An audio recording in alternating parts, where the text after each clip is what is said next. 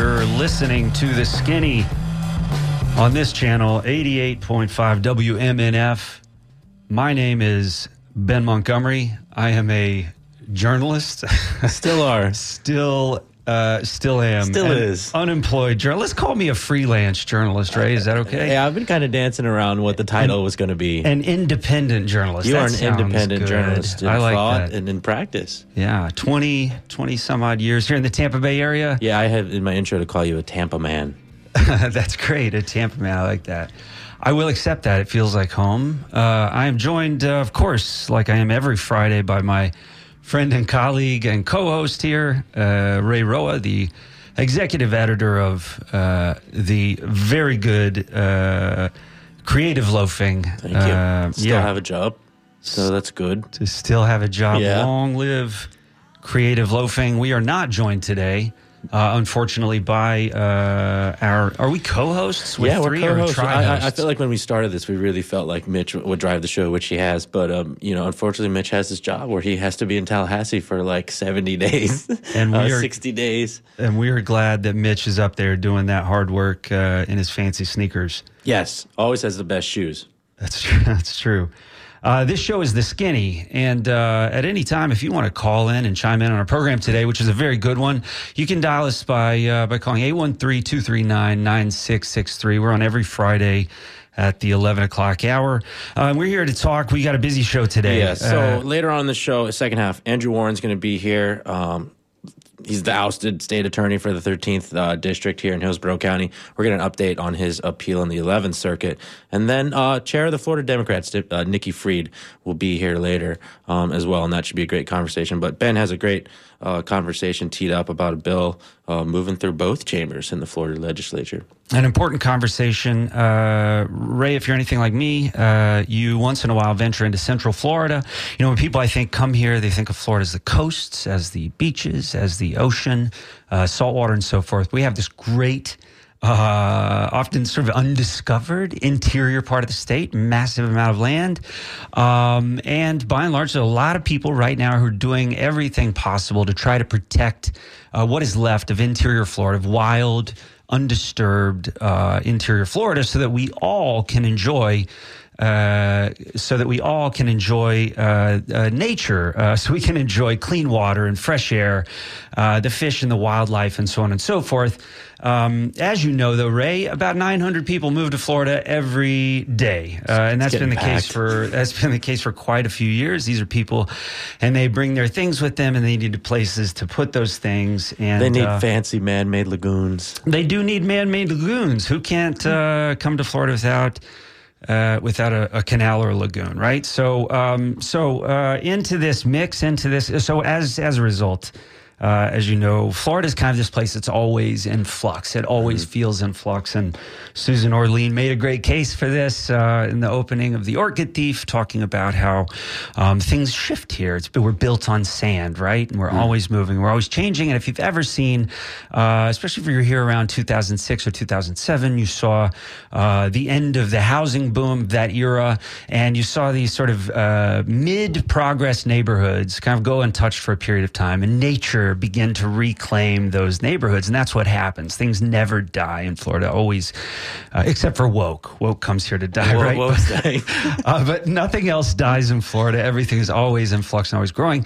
Into this weird mix of Florida development and this constant battle between nature and the built environment comes a controversial bill that I want to talk about today, a Senate Bill 540, which has an accompanying bill in the House. We're bringing on Gil Smart, who is the policy director for Friends of the Everglades, who can talk about this bill for us. But it's just to set it up, it's a bit of a controversial bill, primarily because first of all, Florida Springs Council is calling it the bill to protect developers from lawsuits.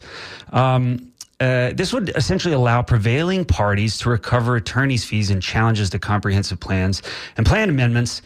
It has been sailing through committees here. So, Gil Smart, please, we're having you on today to talk about this. Help us understand why environmentalists are worried about Senate Bill 540. What does it aim to do, and what's the concern here? Hi, guys. Thanks for having me on. So I think the description from the Florida Springs Council is apt. This is designed to basically intimidate citizens who, participate in the sort of the civic process. So if you file, let's say, you're a local citizen and there's a proposal for a comprehensive plan change in your neck of the woods. Comprehensive plans is supposed to guide development in Florida communities, sort of in a very systematic, very orderly fashion. Yeah. But developers often ask for exemptions for comprehensive plan amendments that basically allows them to build and develop in areas where the comp plan says you shouldn't build or develop, right? And they tend to be very controversial at the local level. I'm speaking to you from Martin County. We've had some of this going on here. A lot of communities have seen this. They tend to be very, very controversial issues. And, sometimes then the local county board of commissioners votes to approve the comp plan amendment. And what can happen then, the situation now prior to this legislation, is that, look, if you, are part of the group of people that doesn't want this, you think it's a bad idea, you think it's a bad decision to allow this amendment, to vote for this amendment, right now you can file an administrative challenge. Basically, you can sue. Mm-hmm. And if an administrative law judge agrees with you, it can get tossed out. This legislation, a regular citizen can put a halt to a development in this fashion. It's sort of like a last stop. Is that right? Effectively, yeah. We see it as sort of like a crucial check and balance on development. This is citizens have the right to do this. And this legislation, however, would make it so that if I, as a citizen, challenge one of these comp plan amendments in court and I lose, I'm on the hook for the other side's legal fees. Okay. And it's not just going to be the local municipality. It might be any interveners, which means like the developers themselves. Okay. So in effect, if you try to file such a challenge, you're taking a huge financial risk. You're basically risking the fact that if you lose, or if it's ultimately overturned, if it goes to the governor and his cabinet, who review these decisions, if it's overturned or if you lose, you could be looking at thousands, tens of thousands of dollars that's got to come out of your pocket to pay the other side's legal fees. So obviously, that's going to result in fewer people challenging these comprehensive plans, these comprehensive plan amendments. And I have to say that certainly seems like the intent of the bill. The intent of the bill certainly seems like it's to intimidate people and prevent them from doing this and prevent them from sort of engaging in this aspect of the process. Well, speaking of that, the bill sponsor in the Senate, Nick DeSegli, who's from Indian Rocks Beach, served as a House of Representatives member a few terms. He's a Republican and owns a small business, a trash collecting business in Indian Rocks Beach.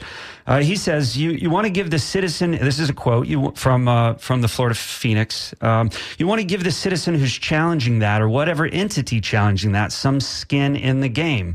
Having the skin in the game for these prevailing attorney's fees is essentially the spirit of this bill. So that's the bill sponsor sort of saying we need to put pressure on those who might challenge this. That is, it seems to me like the skin in the game is actual skin, right? Like we're talking about the environment, people standing up to protect their property, to protect nature and so forth, right? So right. I mean, thousands of dollars, tens of thousands of dollars. That's a heck of a lot of skin. Yeah. And as I mentioned, virtually all of these comprehensive plan amendments, let's just say many of them, a great many of them, are very, very controversial at the local level. You have a comprehensive plan in your community, and again, it's supposed to guide how development proceeds, where development goes. And it's like this well thought out document that takes quite a long time for municipal officials to come up with. But then here comes somebody who says, well, I own a piece of land on the other side of this line, and I want to build there. So they ask for a comp plan amendment, and you know how it goes. If the local officials see it the developer's way, perhaps they get campaign contributions from developers, that sort of thing. Then the developer tends to get the benefit of the doubt. These amendments that doesn't happen in Florida. No, well, never in Florida. This is just a theoretical, of course. Right. It would never happen in Florida. But but again, they tend, you tend to have these community meetings. We saw one in Martin County where just the rooms are packed. These people come out. These are not simple decisions. And any insinuation that an administrative challenge filed by a citizen is a frivolous lawsuit, we've already got measures in place to prevent that. These are not frivolous challenges. These are challenges being filed by people who have a stake in the future of their community, who care very deeply about the future of their community, who feel that this is the only recourse they have because they feel that, local government in passing these comp plans or comp plan changes wasn't listening to them for whatever reason. So this is, again, it's a right citizens have. And don't get me wrong, this legislation, if passed, wouldn't necessarily take away that right. It would just intimidate people too much to exercise that right. It would substantially up the stakes for the citizen who right, exactly. May find themselves face to face with in a David versus Goliath type situation. If you're just tuning in, and who's going to do that? Yeah. Who's going to take that chance? Who's going to take the chance that they lose? So you're going to have. Well, the question is, I imagine Friends of the Everglades has a legal fund and has the ability to support citizens in that regard. Is that? I mean, we have been involved in lawsuits before, and there are public interest lawyers around the state who specialize in sort of land use issues. And some of them have said that this could sort of be the end of that line of legal work, because frankly, again, who's going to do this? Yeah. What local citizen is going to take what organization is going to take on this responsibility? If you face the prospect of tens of thousands of dollars of legal fees for the other side, and again, it's meant to intimidate. It's obviously meant to intimidate. You put some skin in the game. It's like the entire skin off all your body is how much it is. Right. And if you're just tuning in, that's the voice you're hearing is Gil Smart, Policy Director for the nonprofit Friends of the Everglades. We're discussing a pair of legislative bills moving in through the legislature in Florida. Essentially, the bill's prevailing party attorney fees provision would effectively eliminate the planning challenges from citizens and the public. If you want to call Gil, 813-239-9663. We can patch you in, take some questions, 813-239-9663, dj@wmnf.org if you like. And Gil, Tracy McManus in the Tampa Bay Times pointed out early in March that this was among a number of bills that sort of aim to remove power from locals, preemptive bills that sort of redirect power from from individual local governments to the state. Are you noticing this? Absolutely. We've been calling this the session of sprawl, because it almost seems as it's been like this concentrated effort by the sprawl industry, by the development industry, to push through a number of these types of bills this year. We got another one that we've been watching. It's House Bill 1515, Senate Bill 170. It's called local ordinances. This would effectively make it easier for local businesses to sue local governments for passing an ordinance that impacts the bottom line. And requires local governments to come up with a, quote, business impact estimate for any ordinance they pass. So you can see how like local clean water rules or single-use plastic bans, like, bans on plastic straws or plastic bags, even when passed by a local government, doing so at the behest of their citizens who think this is a good idea, who want to do these things for, solid environmental purposes. If a business says, no, that impacts my bottom line, to such an extent that I'm going to sue, enforcement of the ordinance has to be suspended while the suit's underway. If the business wins, they can win up to $50,000 in legal fees from the local government, and the ordinance can be scuttled. So, here's another instance of where, we're going to sort of take power out of the hands of the locals. And there's another bill as well. This is House Bill 41. This would effectively outlaw referendums or citizen initiatives on land development regulations. You've got a comp plan, a developer comes in, files for development, and then the community comes up with land development regulations, which, let's say in your community, you've always had a 4-story height limit, but now your local government decides, now we're going to let people build up to 10 stories, that sort of thing. This is actually happening in one town in Florida. And you challenge that. And you're, via referendum, put it on the ballot. Well, you're not going to, if House Bill 41 becomes law, you wouldn't be able to do that anymore. So again, we're seeing these efforts to take power and authority out of the hands of the locals. and either give it to Tallahassee, just or basically give it to the development industry. And it's pretty brazen. A lot of the stuff. Is this a byproduct of Republican supermajorities? Well, I think that's one of the reasons it moves through. It tends to move through with so little opposition. Yeah. Virtually, none of these bills are being facing any significant opposition whatsoever. And again, this is hardly the first year that the legislators up in Tallahassee have passed preemption bills. This has been kind of a recurring theme over the last few years. It is interesting, though. We talk a lot, about freedom here in Florida, but you have the state government taking more and more authority from the local government, and I don't know how that comports with that. But again, I think you just have to call it freedom. Yeah, it's freedom. You just say freedom over and over, and then pretty soon people Gil, forget. We have some calls coming in, but I want to ask you real quick. You're talking about things that affect local people, and we're going to have Andrew Warren and Nikki Fried on here later. In your lobbying efforts and your messaging, how do you feel about? Do you feel like your message about these bills and this legislation is getting lost in some of the culture wars going on and some of these other things? The culture wars certainly obscure a lot of these sort of meat and potato issues. I don't know if that's by design, but it's certainly very effective in sort of drowning out or sort of deflecting attention from some of these. A cynic might say, you file the culture war bills so these bills can sort of sneak by undetected. I don't know. But, people are paying attention, and we and other organizations have been very proactive in trying to get people to speak up and speak out and contact Tallahassee.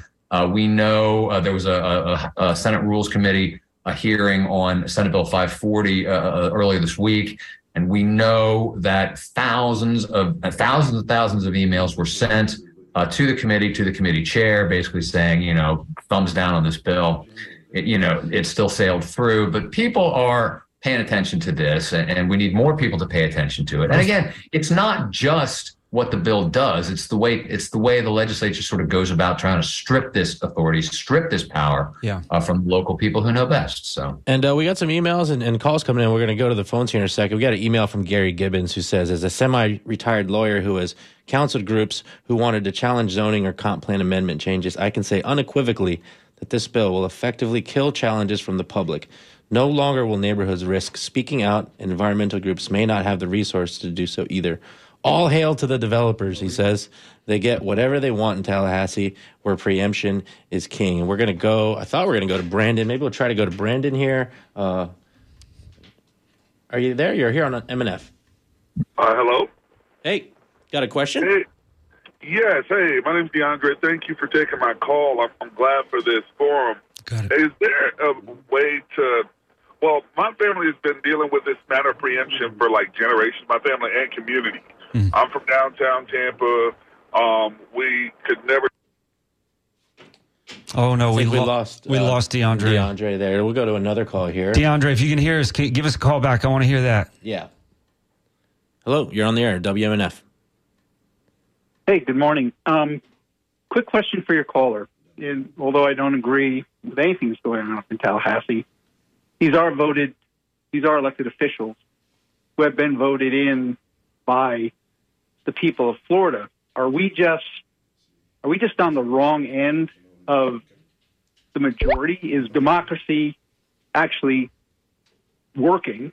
And we just happen to be sitting in a state that wants everything that these representatives are pushing through.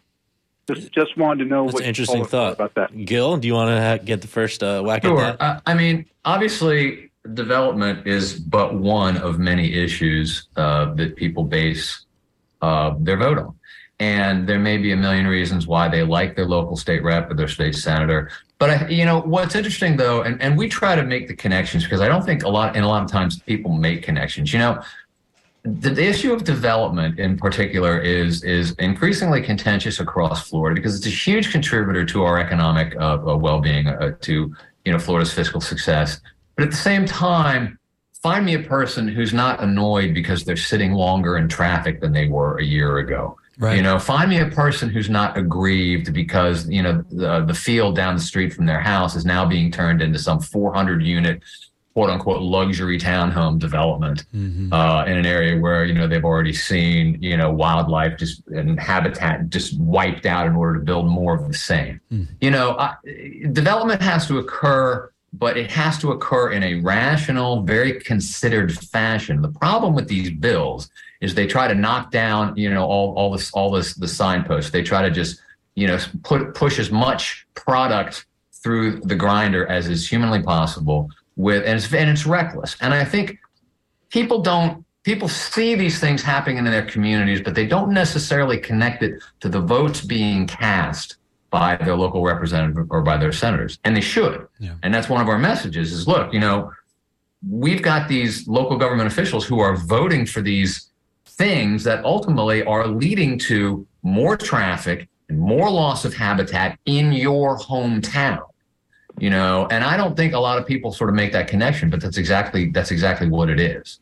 And so if people start thinking in those terms, I think they begin to understand a little bit more how, I may have elected, Joe Schmo for cultural issues, but then that's a package deal. With that, you get yes votes on legislation like this. Yeah. So. We got a question here out of Wesley Chapel. Marita from Wesley Chapel, you're here on the air with Gil from Friends of the Everglades. Hey, Marita. Having some connection issues there. A little trouble hearing you, Marita. We're going to go to the next question here. Hey, you're on the air here at WMNF. Oh, WMNF, you there?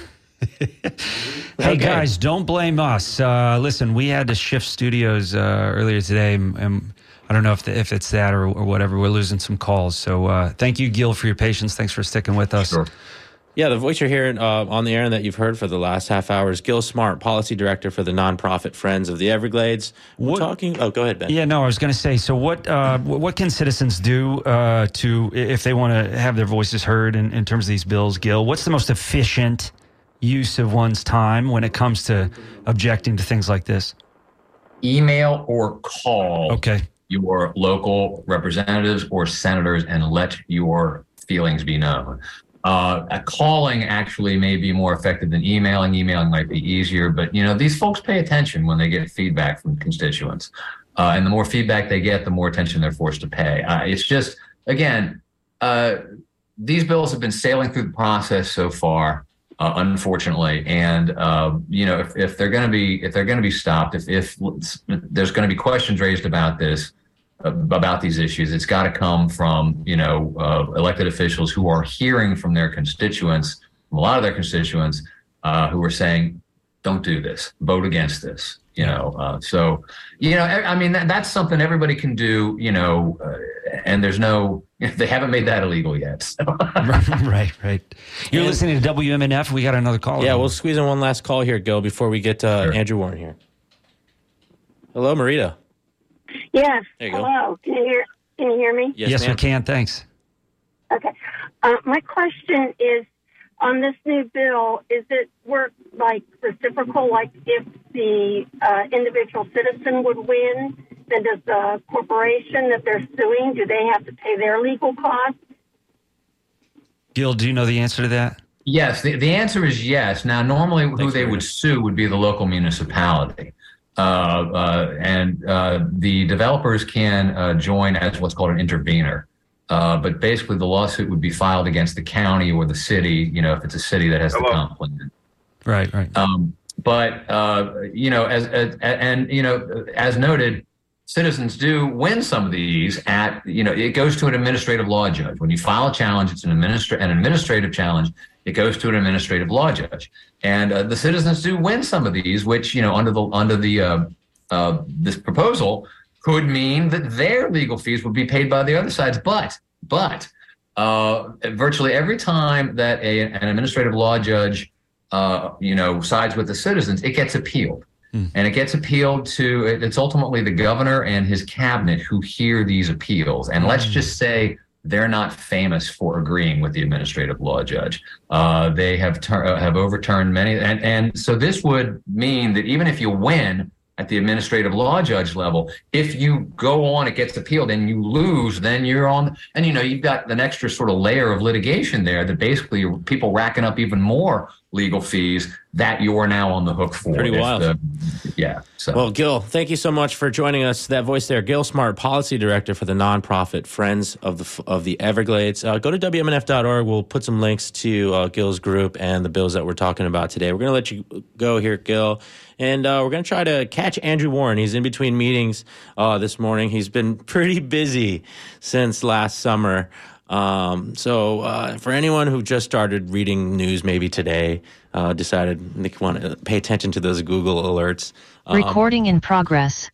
Andrew Warren is Hillsborough County's elected state attorney in the 13th. He was removed last summer by Governor DeSantis, who accused him of, quote unquote, incompetence and willful defiance of his duties. Since the political removal, Warren has brought his argument for reinstatement to the Florida Supreme Court, where last week DeSantis' lawyers asked the court to toss out Warren's case. Before going to the Florida Supreme Court, Attorney Warren filed a federal lawsuit challenging his ouster, and U.S. District Court Judge Robert Hinkle ruled the suspension did violate the Florida Constitution and the U.S. Constitution, but Hinkle said he lacked the authority to reinstate Andrew. Warren has since appealed Hinkle's decision in the 11th. The governor was supposed to file a response yesterday, and correct me if I'm wrong here, Andrew, but I think yesterday DeSantis' team basically used a similar argument that your speech, maybe when you pled not to press charges against those receiving abortions or their doctors, was not protected speech. How accurate is that, State Attorney? Yeah, I mean, that's, first of all, thanks for having me. Thanks for making time for us. I know we don't have you for that long. No, of course. Yeah, I mean, you have it right. I mean, at the end of the day, this is about the fact that the governor attacked me and suspended me and has suspended me from office because he disagrees with me politically. And that's what a court found. That's just not my opinion. That's what a court found.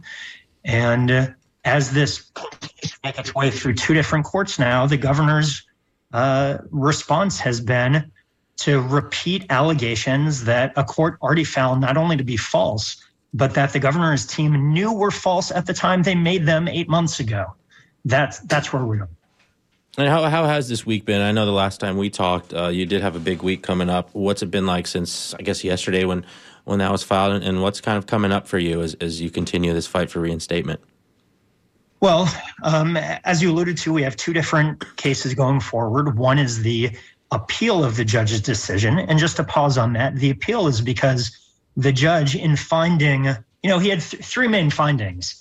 One was that the allegations against me were completely false. Not even close was the language he used. Right. The second finding from the court was that I'd done my job extremely well, consistent with how I told voters that I would. And the third finding the judge had, and this is the most important, was that DeSantis broke state and federal law by suspending me without any legal basis, and that he did so for politics and for publicity. Now, the court said, I don't have the jurisdiction as a federal court to reinstate you. But so we're appealing just that one narrow issue of whether a court does have jurisdiction, given the fact that he found that the governor broke state law and federal law in suspending me for politics and publicity. And go ahead. That case is set for oral argument before the court in May. Then there's the separate case going on in the Florida Supreme Court. And again, this just goes back to the fact that the governor has done things, he's talked about the rule of law. He accused me of not following the rule of law. And then when you put those allegations under the microscope, when you bring them into the sunlight in our state, and they're shown to be completely false, they're shown to be hypocritical, now the governor's the one who's breaking the law. The governor is the one who's not upholding the law, and he just shrugs his shoulders and says, well, make me. And we're cramming as much as we can with you, State Attorney. So it's interesting because you're elected. So these people calling in are literally constituents. Dave from Sarasota has a question for you. We're going to bring him on the air right now. Yeah, hey, Dave. Hi. I was wondering how Mr. Warren thought about DeSantis saying he wouldn't stand for extradition of President Trump if he needed to be extradited, considering what happened to Mr. Warren. Okay. Thanks for the call there. Is that something you're comfortable chiming in on, Andrew? Yeah, I mean, it's look, the governor apparently needs to suspend himself now from office. I mean, he made these false allegations against me that I wasn't going to enforce the law. Of course, he hasn't identified a single law, not one instance where I didn't actually enforce the law. But he says I wasn't going to do it. And now he blatantly comes out and says, I'm not going to enforce the law that he's required to do, under federal law to extradite a man who's now been charged with a crime. It's hypocrisy 101. Okay, thanks, Dave, for that call. Ben. I am unemployed for 3 weeks now. How are you doing? I really appreciate the question. This has been extremely difficult on me and my family. I'll bet. Personally and professionally. But this is a fight worth fighting. It's not about me and my position as much as it's about the rule of law and free speech and the meaning of elections in our state and the fact that no one is above the law. And so as difficult as it's been for me, I'm honored to be able to be the tip of the spear in this fight that is going to impact things for, a generation, for people who really believe in our values. Do you feel supported, Andrew? I do. I've had so many people who have supported our legal fund. You can check on that at andrewwarrenfl.com. People who have just stopped me in the street and say, we're with you. And perhaps the most important thing, people who have come up to me, I had someone come up to me and say, I didn't vote for you and I wouldn't vote for you next time, but what the governor did is wrong. That's not America. And that gives me confidence that people see through this political stunt. And so to that gentleman, I went, thanks. And let's figure out how I can get you to vote for me next time. But, that to me is the essence of what makes our state and our country so great. People who are able to put the partisanship aside and really see this for what it is, which is about a fight about our values. One of the first phone calls I made after I watched you get fired, get suspended on my computer at that press conference. One of the first calls I made was to your former opponent, Mark Ober, who I did not see on that stage, and I was curious about that. And I never heard back from him, but I wonder if you have. I haven't spoken with Mark about this, but there are a lot of people in our community and across the state and country who are able to see the bigger pictures of things. And,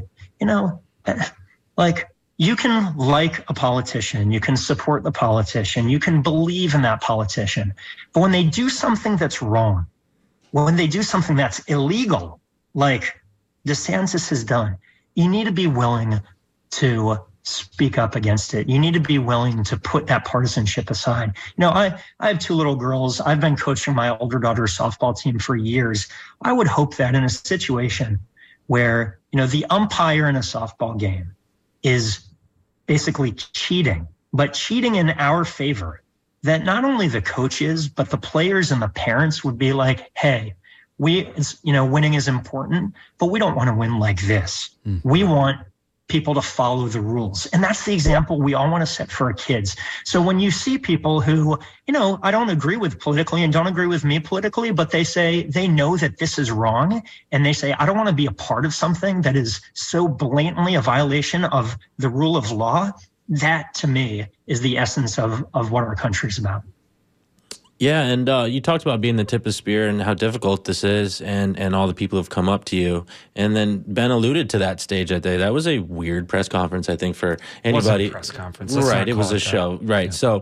So I wanted to cite some reporting from yesterday, Andrew, out of the Florida Phoenix, the Florida Sheriff's Association, Florida Police Chiefs, Florida Prosecuting Attorneys Association. They filed this 28-page friend of the court brief with the Supreme Court on Wednesday, supporting DeSantis's contention that you abused your prosecutorial discretion.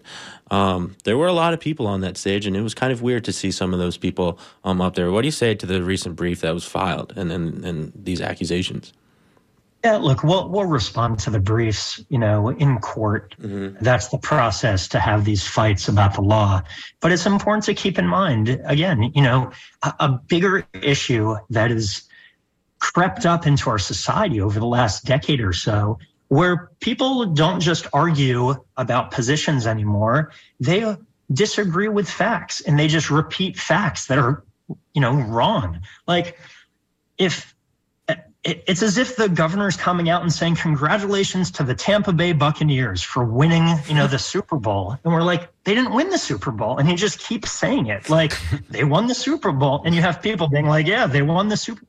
Like, there are there's objectively right and wrong facts. And we knew the facts were wrong from the beginning. A court of law has now said that the facts that the governor's alleged were totally false. And you still have people repeating these things because either they don't care to know the truth, they don't want to know the truth, or they're just falling into line because, they're partisan lackeys. The voice you're hearing is Andrew Warren, a Tampa man. He is the elected state attorney for SAO 13th, fighting for reinstatement after being removed from office last summer by Governor Ron DeSantis. Andrew, we appreciate you joining us here. Maybe we'll squeeze a couple of minutes more out of you here. We have one email from Mark Parsons who said, I would like to know why DeSantis didn't fire the Florida sheriffs who made public statements that they would not enforce a mask mandate if it were to be enacted. Yeah, it's a great question.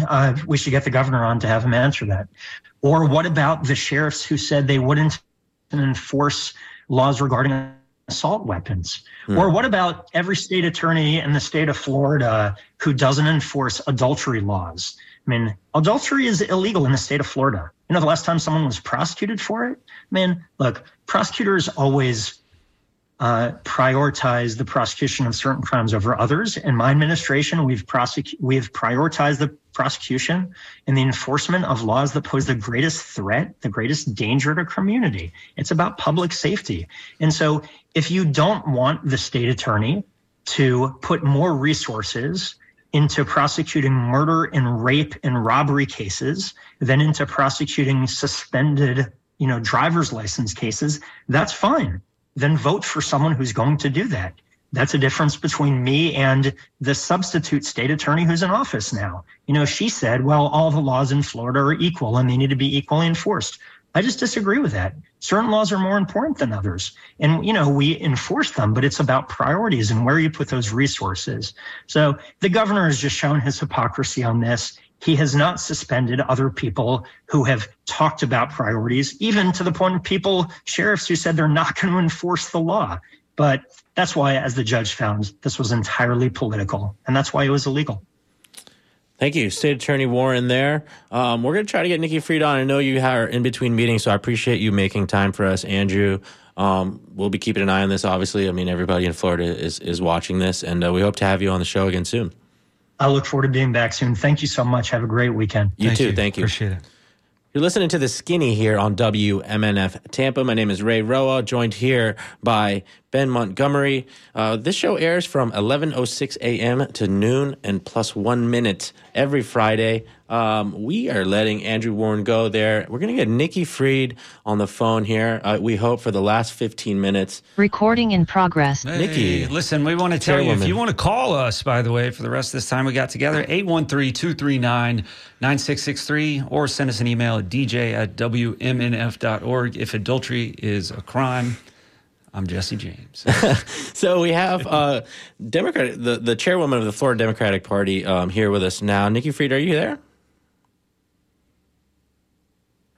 No, she's not there yet. So just to prime this up, Nikki Fried knows a thing or two about Governor DeSantis after working with him and working up, I can put that in quotes, I guess, based on some of the meetings that she was locked out of and things like that. She was the Florida Commissioner of Agriculture from 2019 through 2023. Since then, Commissioner Fried ran for governor, but did not get the Democratic nomination here in Florida. And like the rest of us, she watched last November as a Republican turned Democrat, Charlie Crist, who folks in the Democratic Party did get behind.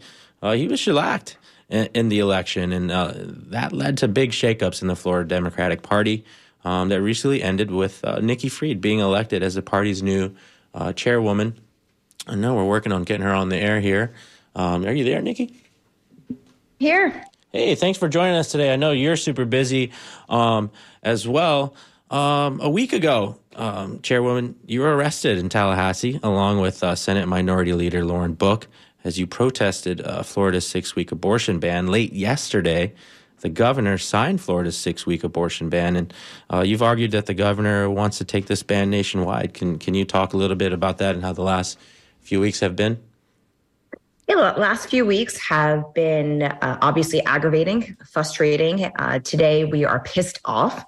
So yes, last Monday, we were with a whole bunch of women from across the entire state that came up to Tallahassee and other allies to protest the 6-week abortion ban. The near total ban here in our state that is one of the most extreme in the entire country.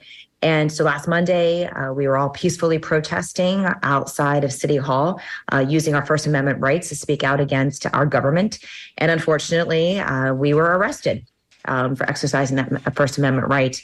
But it has not discouraged us. We continued this week to protest and actually slept outside with so many of these organizations and supporters last Wednesday night. And unfortunately, on Thursday, it passed the Florida House, went over to the governor, and he took a very late night flight back from Ohio, once again on his book tour, not coming back to Florida to actually, govern, and signed it at about 11:30 last night with no camera fanfare, middle of the night, basically. And we all woke up this morning to realize that today, the people of our state are less free. But we're going to continue to fight on. We might have lost the battle last night, but we are certainly not going to lose this war. And something that's not lost on me here. I mean, we have 3 men sitting in the studio here. You're out there in your role talking to women who are deeply affected by this. Emotionally, what's it like for you? And what are some of the emotions that you're seeing from constituents out there as all of this is moving through? And then this morning, as you said, everybody was blindsided by the signing last night.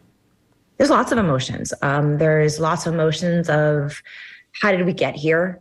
This is a state that has always been, in the way I look at it, very, very libertarian in a lot of ways. Everybody it's a melting pot, people coming from all across the country to live here, people coming from all across the world to live here.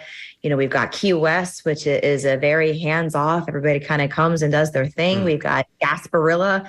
Everybody comes and does their thing. And people come in from all over to travel to our beaches, to Disney. And this is not who we are. So it's a combination of how did we get here? How have we fallen so far from this? We used to be blue state, purple state, and now we have an individual who is so extreme. So the frustrations of what else could have been done, to just pure anger that we've got, not only the ambitions of one guy who wants to run for president of the United States and hell bent on doing it stepping on the backs of Floridians. But of course, we have a whole bunch of Republican legislators that this wouldn't have been possible without them signing off on it. Republican legislature that has been gerrymandered for the last 10, 20 years, and now truly doesn't represent the will of the people. And 75% of those people 75% of the people of our state did not want what happened last night and this week.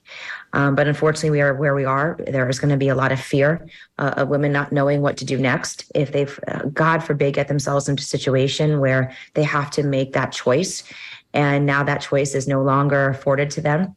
So many women, especially women of color, are going to be disproportionately impacted that may not have, we know already, do not have the same access to healthcare than others in our state, and will be in the same situation of having to make the decision of a forced birth or having to take it upon themselves to have a medical procedure that's unsafe.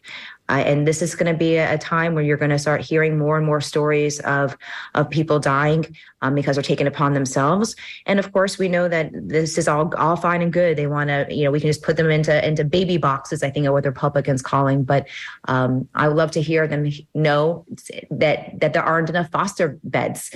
There aren't enough foster parents. There is not enough social services for these individuals, for the parents, and for these children afterwards.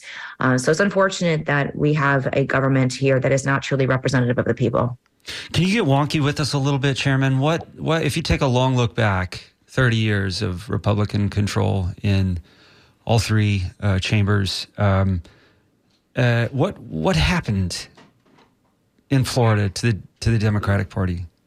I think it's a couple of things. And you're right that, what happened in November didn't happen overnight. It's 30 years in the making. And there's a combination of complicity that we used to be such a blue state and everybody, took isolation each individual election, that, Jeb was different than previous Republicans that have been, in office, and that he was, president's son and and brother in the White House, to now where we are. And I think that the Democrats just didn't understand that the demographics of our state were shifting, that the old blue dog Democrats were now registering as Republicans, and didn't do a good enough job expanding the base. And then, unfortunately, every single time we lose these big elections for governor, U.S. Senate, less money comes in to help rebuild, because you always are supporting those in power. So less resources have been pumped into the state of Florida to rebuild. And unfortunately, over the last 30 years, we as a Democrats, every time there's a loss of an election, we blame the chair. And so we are seeing cycles where every 2 years we are changing the chair of the Democratic Party, changing the executive leadership. And if you think about any other corporation, if every 2 years you're changing your CEO and leadership team, you're doomed to failure and bankruptcy. And that's kind of where we are. And unfortunately, I think the pandemic really what was the nail in the coffin for us in respects to, we stopped organizing, we stopped doing voter registration, we stopped doing the door knocking, and it just was, it was the perfect storm in 2022. You had an incumbent with a lot of money who was taking up all of the airspace and didn't have enough resources to really combat that. And so you saw in November a just complete collapse. And I guess that the silver lining is that the Republicans have taken that 19-point victory, and I call it a 19-point loss of Democrats, not a 19-point Republican victory, and they have gone to the extremes and have gone to such a direction, not taking that leadership responsibility and not understanding the power that they have of a supermajority. That doesn't mean that you have that power and you're supposed to punch down and to suppress the other 40% of the state that didn't vote for you. That's not how government is supposed to work. You're supposed to govern for all of the people of your state. And so I do believe that the pendulum is going to swing back. It's going to swing back faster, and it's going to swing back harder, because this is not what the people of our state want. It is that we are talking about issues that are impacting the people of our state and calling out the corruption, calling out these extreme policies that, again, are put into place to make sure that one person is ready to run for president of the United States. I was actually talking to a Republican friend of mine this morning, and has been conservative his whole life. And his response to me was, Nikki, everybody is scared of him in the Republican Party. That's how he governs, in fear. And that's not how democracy, and that's not how America is supposed to operate. And that's the voice of Chairwoman Nikki Fried, Chairwoman of the Florida Democratic Party. We got a few more minutes with you, and we have a call coming in here, Nikki, from Port Richey. John has a question for you. John, you're on the air, WMNF. Hey, thanks for the show. First of all, I think fair districts would take care of a lot of our problems, and I believe in this last time when we redid the districts, I think the governor actually did the maps and gave them to the legislators, which was, I think, unconstitutional. And if that's the case, then could you argue that any bills passed or any bills turned into laws would also be unconstitutional because the districts themselves were drawn unconstitutionally? And how do we get back to, I know that the Florida Supreme Court keeps saying those maps are right, but how do we get back to a real fair, equal districts where they're actually competitive? Thanks, John. Chairwoman, anything to say to that? Yeah, a lot to say to that. So the maps were drawn. So here's the issue to your caller. The congressional maps were the ones that were drawn by DeSantis. And so is not the legislative maps were still cut and done by the legislature. Those have not been challenged. So any thoughts of even reversing this stuff so the big thing right now is the congressional maps, and that is still under review, and that is still in the courts. They made sure that up in, basically how they are cutting, they got rid of 2 Black majorities districts. So those are what's under review, and we do have fair districts inside of our Constitution. It was voted on years ago, which is why the maps 10 years ago were redrawn and were kicked out. But unfortunately, the Fair Districts Amendment didn't go far enough, I guess, to deal with the congressional maps and deal with what we're dealing with on the ground. Thanks. And I have a tougher question about a Tampa municipal election. I don't think it would be fair to ask you that here as we approach the end of the show. And I'm a fair person, I'm a journalist and I'm fair, guys, believe it or not. You can hear the fire in your voice when you're talking. You've energized the party. You said the S word on public radio. Thankfully we have a dump button. And spaceship Anna, that really Where's great. The button? Where's the button? I was like, where's that dump button? But you can hear it in you. And I think a lot of people are rooting for you. And I think we've had a lot of conversations about what's happened to the Democratic Party. Tell us what is going to happen. Like, you've been in there now, you've been elected. How are you feeling? Like, are we going to register? When I say we, I don't mean me. I'm just saying, is that party going to register voters? Is it going to happen? Also, and at what point, if any, do we run the risk of sort of losing the support of does the Florida Democrats run the risk of losing the support of the National Party? When does Florida no longer swing state? You know what I mean? That's the You didn't specifically say that Florida's a red state here. Nope, I didn't say it was a red state. Because I don't believe it's a red state. Yeah. I mean, while there is right now, there is without a doubt more Republicans register than Democrats, but almost 1/3 of our registration is independent. So when you take independent and Dems, without a doubt, we outnumber the Republicans. And so what the problem has been, to your earlier conversation too, is that we haven't been messaging right. Democrats love to be policy wonkish and love to be right. And so we sit here and we go too deep into the weeds instead of, the catchphrases that you see in the Republicans that stick, like, I don't know, MAGA. And so I'm going to kind of reverse the questions as far as the national. Yes, in 2020 and 2022, we were not on the maps for competition to get resources from the state to national Democrats, both on fundraisers, organizations. They were not here. Less so in 2022 than they were in the presidential. And so they have, in some respects, wrote us off. However, since the November loss, they're waking up and realizing they cannot write us off. There is too much danger with having such a large state that is as diverse as ours, and feel that they can just walk away from us. The messaging coming out of South Florida in the Hispanic circles, permeates across the entire, Hispanic community in the nation. The policies are coming out of this radical Republican Party in Ron DeSantis is permeating across the country. You saw that Congress passed the parental rights. That came from Florida.